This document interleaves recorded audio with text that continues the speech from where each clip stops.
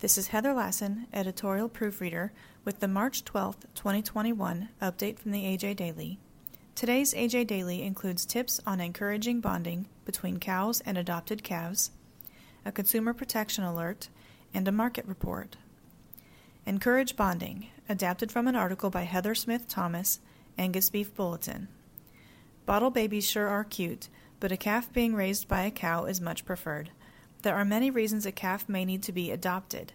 Sometimes it's not that the calf lost its mother, only that the mother is indifferent, especially first calf heifers. Luckily, there are a few ways to make the process easier. When grafting a spare calf onto a cow that lost her own calf at birth, some producers skin the dead calf and tie the hide over the substitute calf. If the cow had a chance to lick and smell her dead calf before you took it away, tying its hide over the substitute calf can often trick the cow into thinking it's hers. To read more, please visit angusbeefbulletin.com/extra and select the management page. Consumer Protection Alert: Corn Express Bulk Corn Vending Machines. Adapted from a release by the Missouri Department of Agriculture. On March 8th, the Missouri Department of Agriculture issued a consumer alert to advise Missourians that the Corn Express bulk corn vending machine is not legal for trade in the state of Missouri.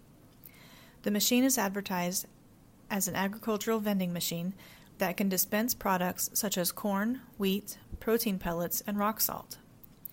The Missouri Department of Agriculture's Weights, Measures, and Consumer Protection team originally learned about the devices in November 2018. Since then, the team has attempted to work with the company to find a resolution without success. Missourians and small businesses have purchased these devices, which cost tens of thousands of dollars, believing they are legal. For more information, go to agriculture.mo.gov/news/archive. New African Swine Fever Variant Commentary. Adapted from a report by Len Steiner, Steiner Consulting Group. A new variant of African swine fever has been discovered in China, bringing with it a new range of scenarios possible in 2021. Effects are ongoing, but a large-scale rebreak would change the scenarios for both U.S. exports of pork and also alter potential feed demand from China.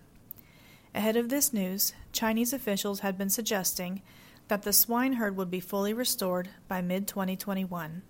With significant recovery, it was unlikely to hit another record high in U.S. pork exports to China.